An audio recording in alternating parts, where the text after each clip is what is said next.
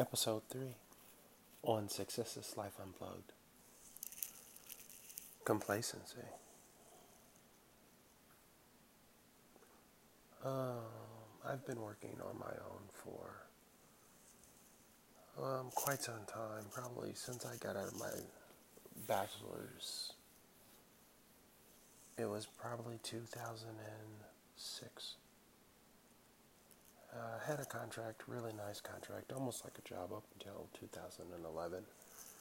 So basically, I always had a stipend, or I always had something coming in from a particular client that allowed me to work on his projects, but then I would work on other projects as a consultant. And 2011, that all stopped.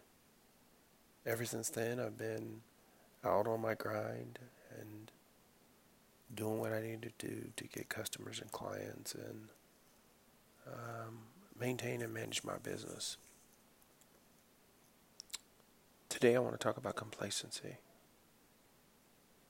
I hear daily about people getting jobs, having jobs, and all of a sudden whenever they can't find work, they have to have another job.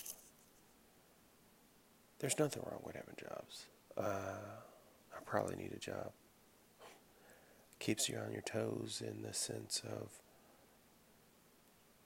being responsible to someone for a particular task. I'm responsible now for some things, but it's so easy to get complacent.